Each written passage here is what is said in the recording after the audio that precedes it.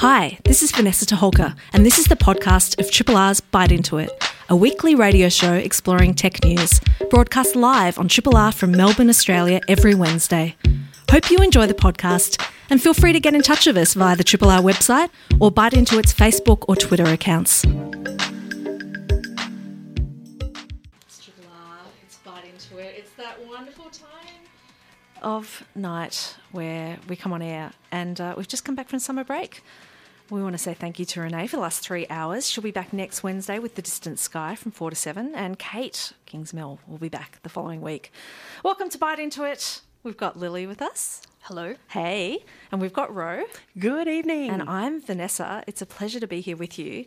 We want to say a big thank you to Ollie, Josh, Prue and Tyler for the comedy over summer. And that was a massive effort, writing an hour of comedy every week. Super impressed.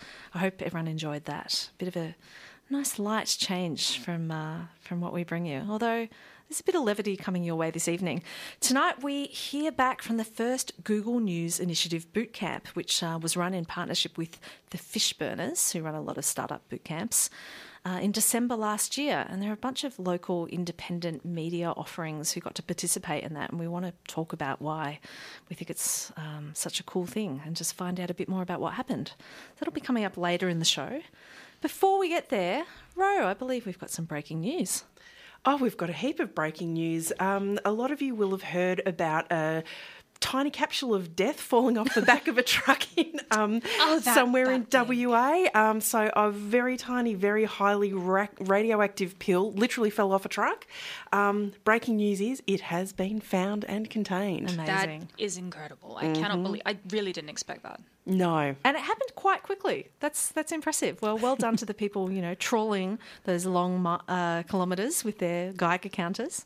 Oh, absolutely crazy. I mean, could they pay you enough to do that job? Who's signing up for that? Probably the people who are like powder monkeys up at Karratha in the mines. Good for them. Someone had to do it and they stepped up. That's amazing. Is this going to break all of our metaphors? We've got needle in a haystack and that kind of thing, and they've actually done it. Do we have to reset this now? Yes. What is the new impossible? They've clearly proven they can do this. Yes. I love it though. Maybe it's, it's like finding a radioactive capsule in the Pilbara. Maybe that's where we need to. Yeah, it's got a ring to it. I'll absolutely love it. Anyway, well done them. NASA is looking into why the Juno spacecraft did not take all the images it was supposed to during a flyby of Jupiter on January the 22nd. This is a technologist's nightmare, having a small window of time in which to accomplish, a key goal of a certain project, and having a very distant little piece of hardware floating off in space and something going wrong with it. A glitch, they called it. But we know the extensive planning that goes into NASA missions, and so this must have been quite devastating for the people involved, but definitely a learning experience. So Juno's an orbiter that launched to Jupiter from Earth in August 2011. So this has been a long time in planning. And since its arrival at Jupiter in 2016, the spacecraft has made 48 flybys of the planet, and their imager has taken pictures of the tops of clouds, and They've attributed a bunch of unusable and noisy images to a temperature rise, possibly caused by Jupiter's magnetosphere. It just sounds so cool. Everything NASA sounds so cool, even when things go wrong. So it was a substantial impact. The imaging was hampered for 23 hours as opposed to the 36 minutes was affected the last time. They had this sort of temperature fluctuation. NASA's really challenging the pronunciation kind of here. Maybe just summer break is challenging it. Got to warm up. It's fine. Look, they're 214 images down of where they would have liked to be, but they've learned a lot of things and things are back on track. Oh, good. Excellent. Great. Well, in terms of things getting back on track, the federal government has revived the Australian Interactive Games Fund. So on Monday, they announced their new cultural policy, which is basically the restoration of the Australian Interactive Games Fund almost a decade after it was cut by the Abbott government. So this is the first major piece of federal funding to go into the Australian games industry since Gillard, and the new policy, which is titled Revive, and I'd say that's what we're going to start seeing on letterheads and press releases in the months to come, provides a whole bunch of support to creative sectors, film, TV, music, literature, but also very importantly, games. And as we all know, games is a bigger industry than a lot of people realise in Australia, and it affects everyone from, the devs and the production houses right through to voiceover, scripting, original composition, just so many different areas, design and all that kind of stuff, animation. So it's a pretty exciting piece of news. It's going to be interesting to see, how it all rolls out and everything. But looking forward to seeing some Aussie dollars come, roll back into the pockets of really cool Aussie creatives and workers. And so important too when so many people involved in various aspects of game design are coming out of our tertiary institutions and looking for opportunities. And with the economic challenges at the moment in Australia not necessarily being that much cheaper for Americans to go and produce things in, we can't rely on AAA games outsourcing small pieces of work here. There'll always be a component of that, I imagine. But, it is just so encouraging, and the broader arts policy announcements that this came bundled with as well were also really encouraging. And there's a bunch of, tech leanings within that as well. So, just really positive news. Yeah. Absolutely. Big knock-on effects ahoy, I say. Yes. But yeah, Lily, there's some new digital ID on the way. Yes, it's that time of the decade again, I don't know, where we have this conversation about should we have a digital identity provider for the country and all of that. We've been having this conversation on and off since at least the 80s, and, having some kind of centralised ID is something that we've generally as a country not been in favour of.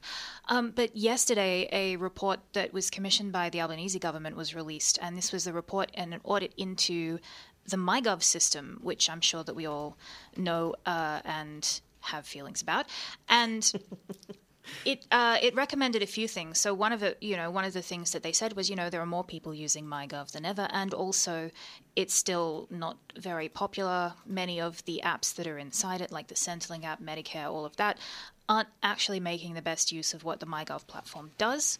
And so, we should be looking at that, and also looking at MyGov as something that needs to be overhauled so that we can hook it into some of the other things that states have been putting in place, digital driver's licenses, things like that. And, tying that all together and making something nice and central and fine. I'm sure it will be completely fine. It's frustrating, isn't it, to have heard the arguments against a digital identity, a nationwide one, a separate one from passports or other systems that we already have and other ID systems, come up yet again despite all of the arguments against it, and in an environment where we've seen vast federal overreach into using people's data and getting things wrong about how they've mashed it up. For example, the Robodebt Royal Commission going on at the moment, and, mashing up people's, Centrelink data with their income data, from the ATO. That's the classic case of, two different branches of government going, let's collaborate on a data mashup sort of project, and not having great outcomes and not having great rigour and boundaries around, all of that. It's just, it's really frustrating to hear. Not to mention the enduring public sentiment about this type of project has been consistently negative ever since they first suggested something like it. And I don't feel like they've nailed the proposition to Australian people about why it's necessary. Like, what are they failing to do with the current information that they will do better that way? It seems to introduce more avenues for fraud. The real treasure chest for people to go after in terms of stealing people's identity. It's concerning. Tempting little honeypots there, and we don't have a track record of securely holding on to said honeypots. Winnie the Pooh's all over the place. So I quite like the diversification security aspect of exactly. There's more to be seen here, because this is just a report with a bunch of recommendations that, made for some splashy headlines, but there's not much substance in it yet. So we're waiting anxiously for more detail as to what that will entail. Long may there be no substance and no forthcoming actions on that front.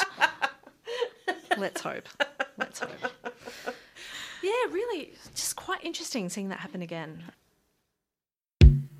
You're listening to a Triple R podcast. Discover more podcasts from Triple R exploring science, technology, food, books, social issues, politics and more. To listen, hit up the Triple R website or your favourite podcast platform. You're with Bite Into It, who are back from summer break. We have Lily and Ro, and I'm Vanessa, and it's great to be with you. We also have our first guests for the year. So Fishburners and Google News Initiative Bootcamp. Let me go back to the start. Australia's original startup community, the Fishburners, have wrapped their first ever 2022 Google News Initiative Startup Bootcamp, which was held in Australia and New Zealand at the end of last year. And what they were doing is working with 12 new startup publications. Well, they weren't necessarily new, but new to this bootcamp. Sort of helping them grow. So we're now joined by Fishburners CEO Martin Karafillis on the phone, and bootcamp participant and editor of The Defrag and founder of Lawson Media in studio, Christopher. Christopher Lawson. We're really rusty. Have I mentioned we've been off for 2 months? You dag. Martin, welcome. Thank you very much. Thank you for having me. It's an absolute pleasure. We got to speak with interim CEO for Fishburners in September last year, so we're very excited to welcome you into the role and onto our show. So can you give us a bit of a background on this Google News Initiative Bootcamp and when they approached you to sort of partner with them on providing this? Yeah, absolutely. So this is the first time it's been held in Australia and New Zealand. So it originally launched globally in 2020 with over 50 news media startups. Having already graduated from the program across North America and Canada, and in 2022, we partnered with Google News to bring this curriculum to Australia and the startups that are here. So basically had a 10-week program with 12 different startups. Participants received access to a curriculum based on the GNI Startups Playbook, published in partnerships with leading practitioners and thinkers in the entrepreneurial space, as well as coaching and guidance from us here at Fishburners on really how to establish and grow a media startup. It sounds like an incredible opportunity. When you picked up the program that was run with, say, the Americans, did you look at it and have to do much tweaking and go, here's what we need to do to make it the right fit for the Aussie market?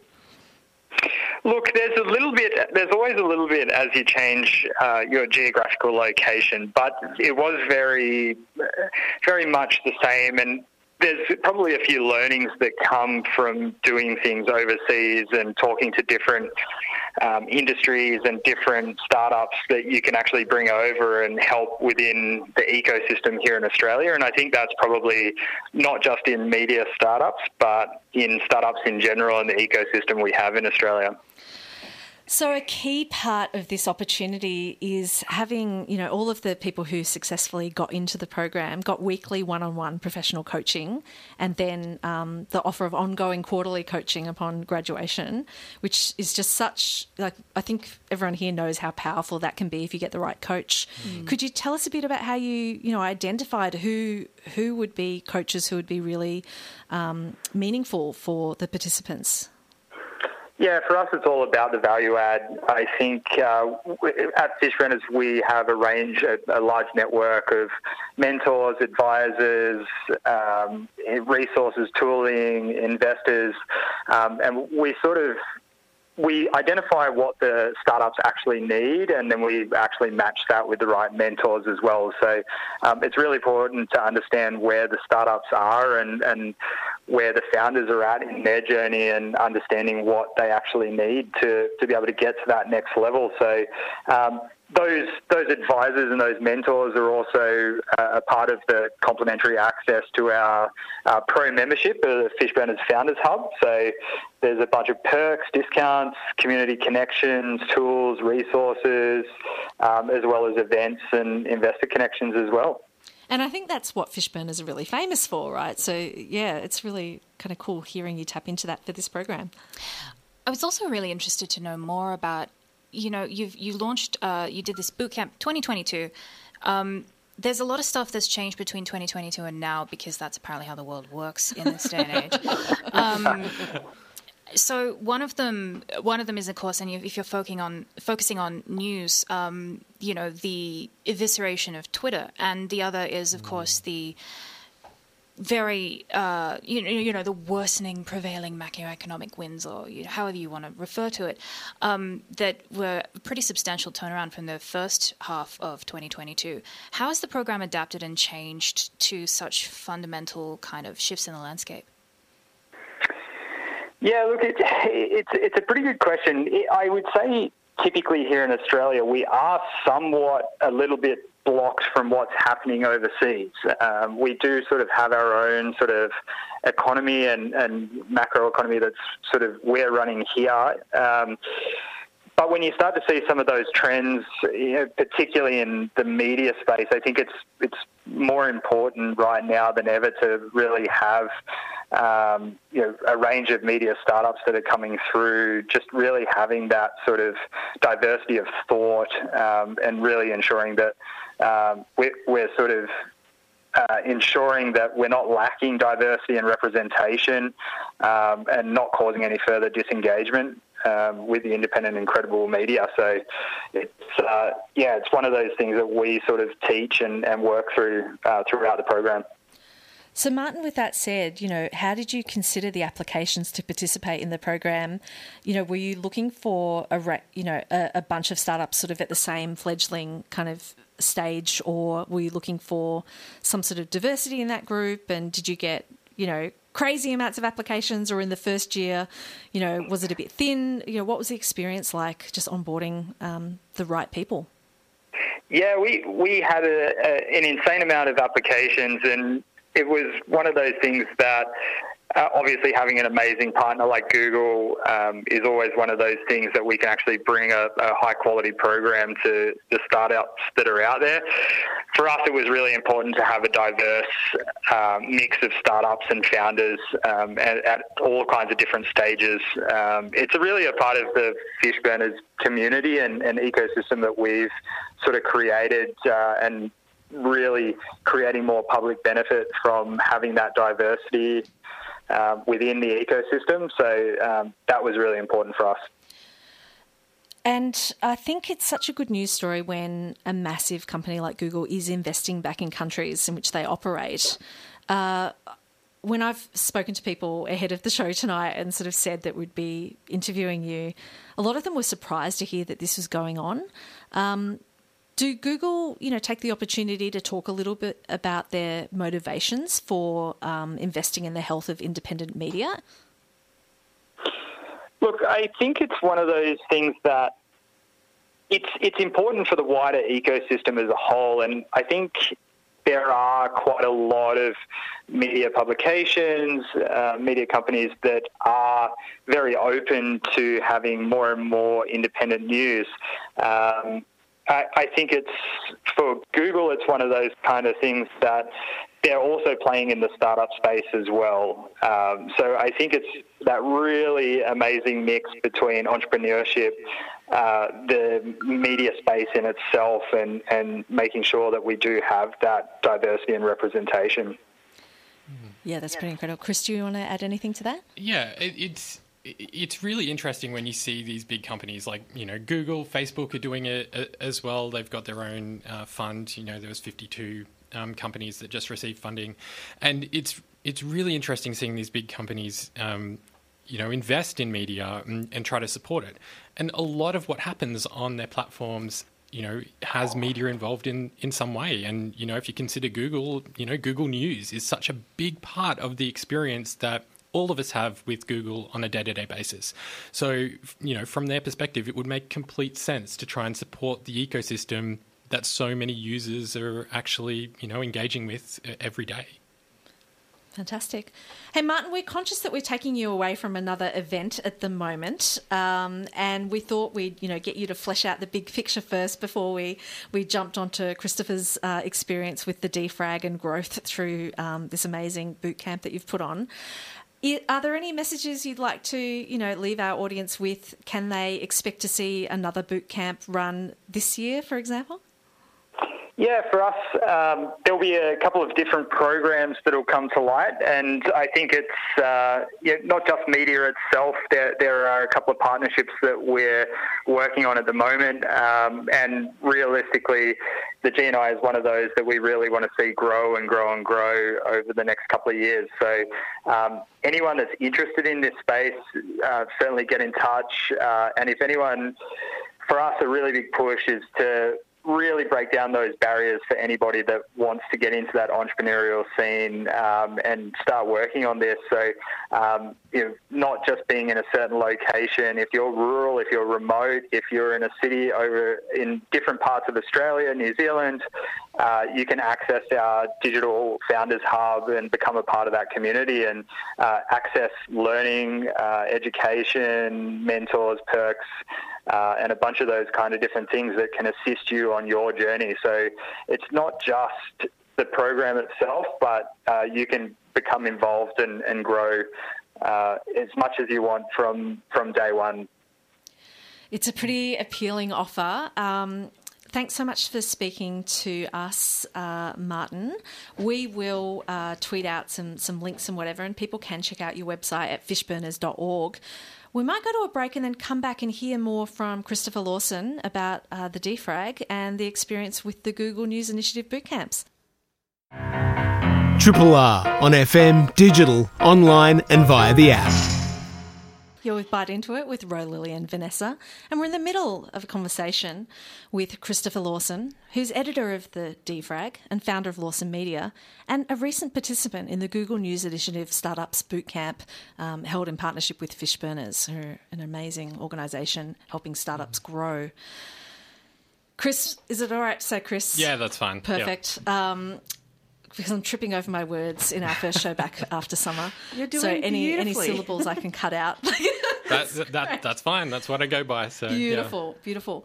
Look, a lot of people have heard of the DFRAG, but for those who haven't, could you please give them a little bit of a rundown of who you are and like why you applied for this Google News Initiative Bootcamp? Yeah, sure. So the DFRAG is a multimedia news publication. So we explore the intersection of tech, science, business, and politics. And kind of my inspiration for starting it was, like, I've been doing podcasting for a number of years now through my company, and before that, I was quite interested in my previous media gigs in the podcast ecosystem.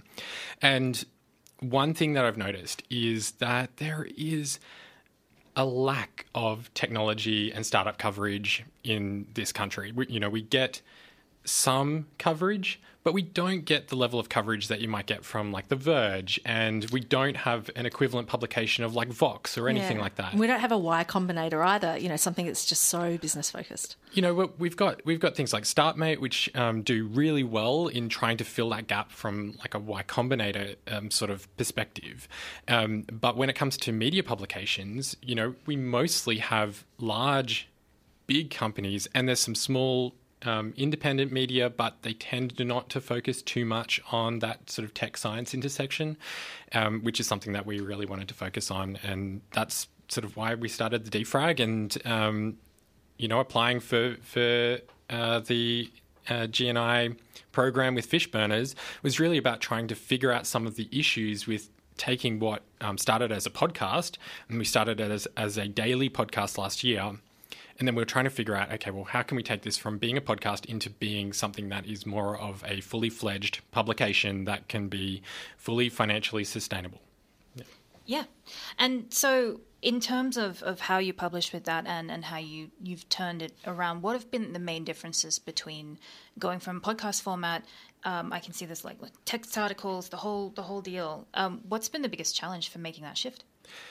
And this is an ongoing shift. So we're still figuring out like what this looks like in the long term. But the biggest thing was just trying to include more types of audiences.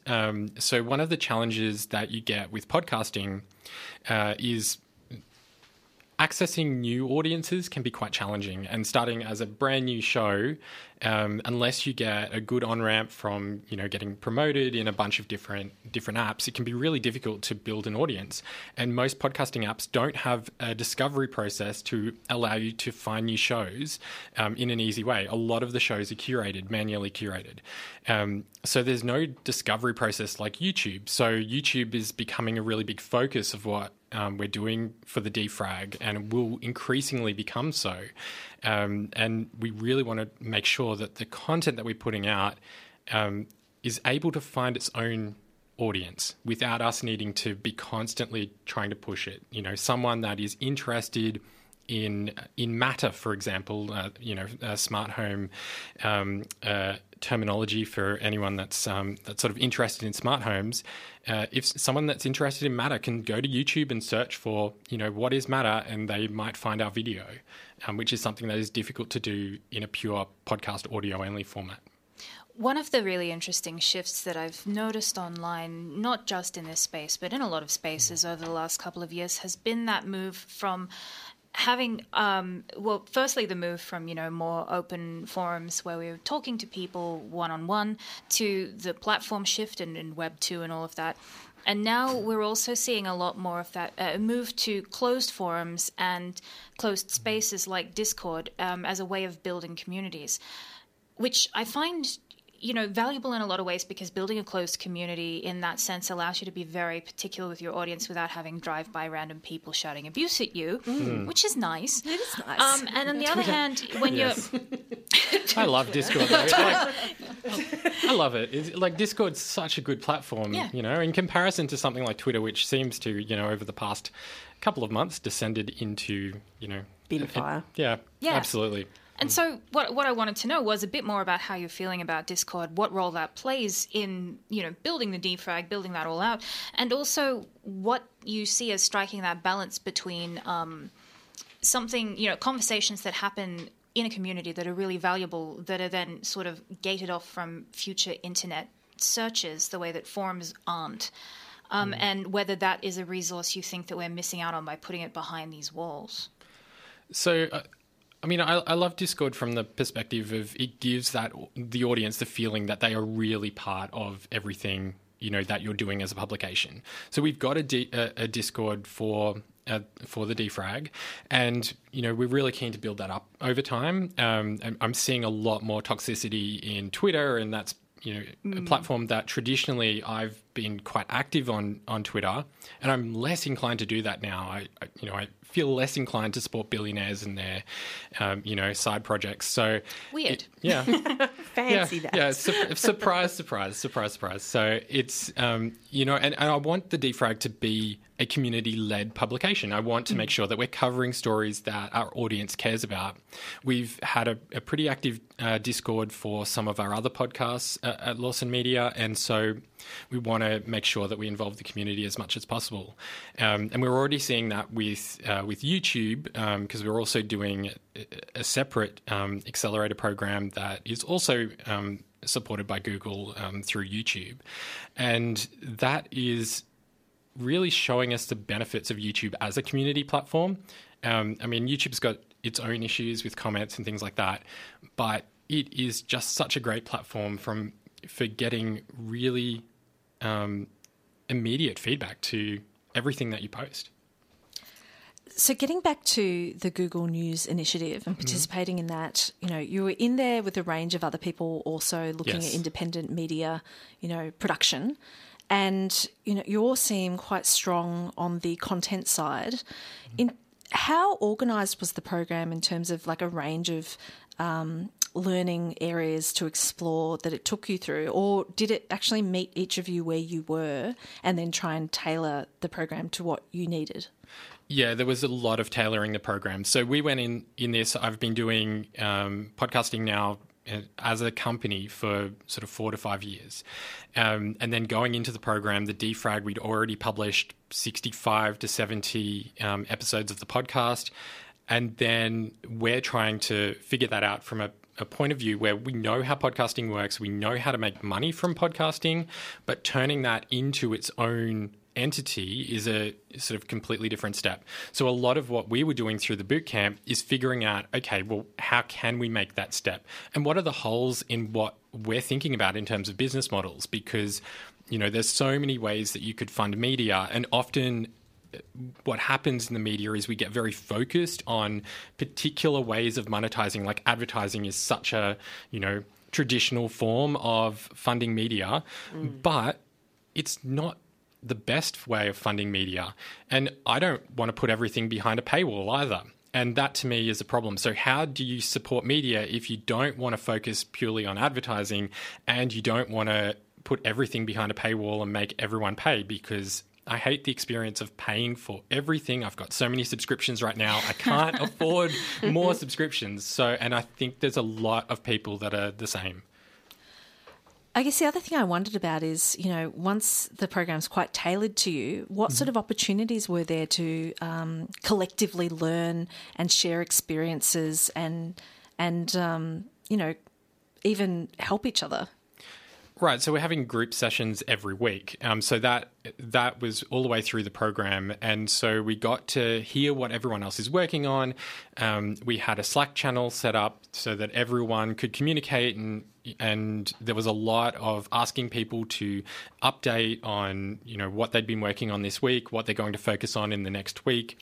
And a lot of accountability. Like that's a big part of the program is accountability. And when you're doing any kind of accelerator program, that is so important to be able to check in with other people, because every other founder, no matter what their stage is, they're going to go through the same challenges of figuring out how do you monetize, how do you find audiences. All of these sorts of challenges are ones that every media entrepreneur is going to face. And so we were all able to go through that together, no matter the stage that we were at. And I guess the other thing about, being in this collective experience, it's amazing getting invested in and feeling supported on this journey. But did people have really different success measures depending on, who they were and what they were trying to do? Oh, yeah, absolutely. So, for some people, the success measure might just be launching the publication. And for us, it's the success measure is, okay, well, how can we monetize this audience? Or how can we get X number of email subscribers. And so everyone had a different metric, and, it was good to be able to try and figure out what metric made the most sense for each of us. And we had mentoring sessions as well every week, one-on-one with individual mentors. And, there was a lot of tearing up preconceived ideas and trying to figure out, what do we do next, and how do we go forward, and what's our plan for the next, 6 months and 12 months. We spoke a little bit earlier about the way that, it's great for Google to be able to invest back in these things, particularly at a local community level as well. One thing that's been really interesting with the way that Google's relationship with the media has worked out in this country recently has been, the stranglehold they have on a lot of it in many cases around what we see online and how that plays out. There's also, I think, an interesting interplay there with the way that you need to advertise yourself online and the influence that Google has on online advertising as well as on YouTube. And I wanted to know a bit more about whether that got addressed through the program, whether that's something that you yourself have sort of had to think about how you do that as a strategy, and whether it's also something that you see an opportunity to shift and change. Yeah, so there wasn't a huge focus on that throughout the program, but it is something that I pay a lot of attention to, because there are so many conversations happening at a political level and around the media and around advertising, and should people be rewarded for essentially having links clicked on through a search engine? Let's be honest, that's what a lot of the media legislation has been over the past couple of years, and we're now seeing that roll out around the world. So I think there's some very real questions that big tech companies have to reckon with, and I'd love to see other tech giants, if we're going to have this legislation, why not include companies like Twitter in the legislation as well? And I think there are a lot of active discussions that need to happen around advertising in the media. And, when it comes to Google, I mean, they are really trying to help the media ecosystem, but you could also be cynical and say, well, okay, well, you are trying to, help because you need to, sort of save profit face. off this. Yeah, you profit off it. Google's also, 12 companies in a trench coat. One part of Google can be doing something while another part of Google is doing something else entirely. And, Yes. Absolutely.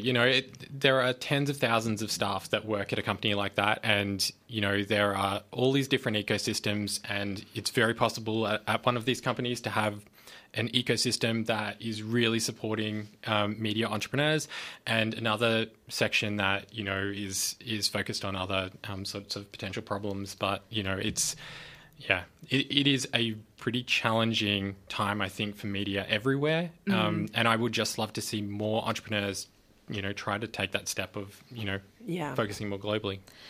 We've been speaking with Christopher Lawson, who's editor of The Defrag, which you can check out at thedefrag.com. He's founder of Lawson Media, participant in the Google News Initiative Startup Boot Camp, the first one that's happened in Australia and New Zealand. So great news for our region. Chris, if you want to stick around, we are actually going to talk about, retrenchments at massive tech companies, which you just sort of almost touched on there with the, the thousands of employees at Google. Anyway, we might hear just a fraction more from you. You're with Bite Into It with Ro, Lily and Vanessa, and I've almost warmed up with, a little bit of the show to go. We wanted to say we've also still got one of our guests hanging around with us just because he's that good, and we thought we could use the extra expertise. So Christopher Lawson's still with us. And we wanted to talk a little bit about the other major piece of news that has happened while we've been off the air, which is that tech companies are laying off people left, right and centre, especially in the United States where employment laws permit them to do that en masse without much recourse for any other workers who are being let go. But also, they seem to really be doing it in very large numbers. It was 12,000 at Google the other week, however many thousand at Microsoft. Tons at Facebook. Yeah, everybody seems to be getting in on this. And yeah, I think it's worth talking about some of the other names that are not in that tier, but that are still huge employers, like Qualtrics. A lot of people use that survey tool. Carter and Verily. It's Confluent, SAP, IBM. Reddit, it's Spotify, Gemini, there's a ton, Uber Freight. Great time to work in tech. Well, and this Vox Media. This is the thing too, where the layoffs, we've been hearing about this, there's a recession coming for many, many months now. There were some layoffs last year, Twitter being the outlier for very different reasons. But there are certainly more, and what's been very interesting about these has been just how transparent it's been that the reason for a lot of these layoffs has come at from the result of hedge fund managers and stockholders and things like that, where we're talking about interest rates going up and trying to make the bottom line look healthier and just not look so like we're deep in the hole with all these wages we've got to pay. These companies turning massive profits that could afford to continue to pay them and make less of a profit, still a profit, but line go up. So it's been nice to see the occasional tech CEO taking a pay cut instead of slashing staff. Absolutely. Nice to see Apple haven't yet had any cuts, but how long can they hold out? We don't know, but well done for now. Yeah, I suppose when you've got, hundreds of millions and billions in the bank, what's it matter? Like, you can keep as many people as you want, right? Oh, well, exactly. You would think. Yeah, and I do wonder how many were, I guess, a little bit emboldened strategically by Twitter doing what they did with their mass layoffs, which were, let's face it, completely knee-jerk at the time. But also, even though Twitter has become, buggy and frustrating and all of that kind of stuff, it still hasn't completely collapsed, which a lot of people, Twittergeddon hasn't quite happened. So has it emboldened some of these companies to just go, let's do it? There was some analysis, I think it was the Harvard Business Review a little while back, where they were saying, look, honestly, a lot of it is like lemmings. One of the companies sees other companies doing this and like, oh, well, we better make some cuts as well. Which is why it's great to read The Insider at the moment, who have an article about the major tech companies who haven't announced any layoffs yet. And they're talking about Cloudflare and Apple and HubSpot and Block and Broadcom and AMD. And so it's, it goes on, but it is exciting and it will be interesting to see what happens there. Please don't take that exciting in the context of people's real jobs, which I care about deeply. But, it is an interesting time to see people challenging that narrative about, do we actually have to contract to succeed in this environment? Yeah, and shout out to all of the Australians working for some of these companies who are watching this happen to their colleagues in the US and wondering what happens when the Australian laws make it permissible for this kind of thing to happen. At will, yeah. At will firing, which is just, Yeah, well, clearly here, you have to give more notice than that. So it's a matter of working out, corporate strategies, I suppose. But I know that there are quite a few people kind of hanging out, waiting to see what happens. Yeah, absolutely. And I mean, even I know there's some cases in Ireland where some of the people laid off by Twitter in that first big push, pursuing it through the courts because American labour laws just don't apply over there. But you're purely in growth mode, right, Chris? Well, yeah, exactly. Always in growth mode. That's the motto of every startup, right? Love it. Always away.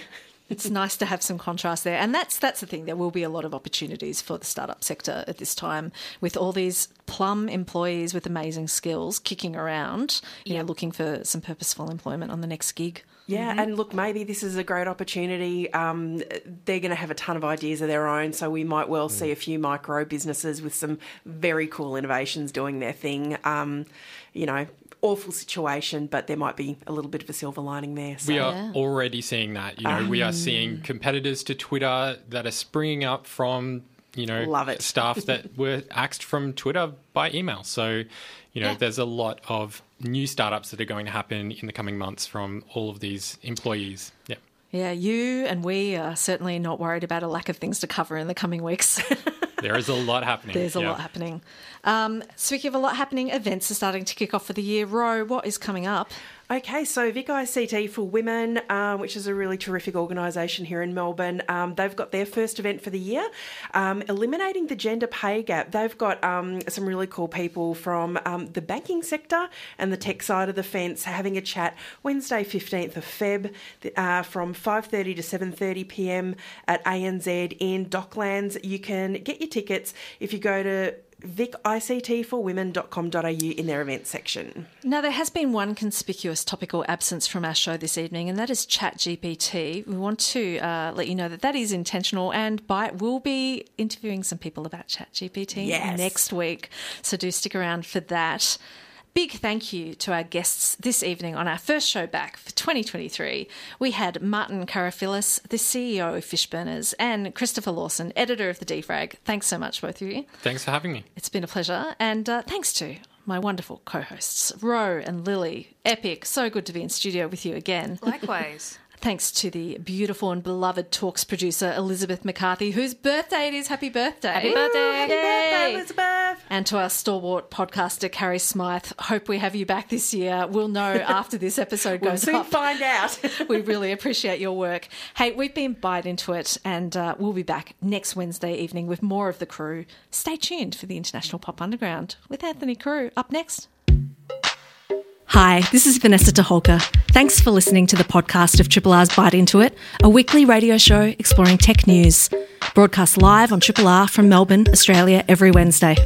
Hope you enjoy the podcast and feel free to get in touch with us via Triple R's website or Byte Into It's Twitter or Facebook accounts.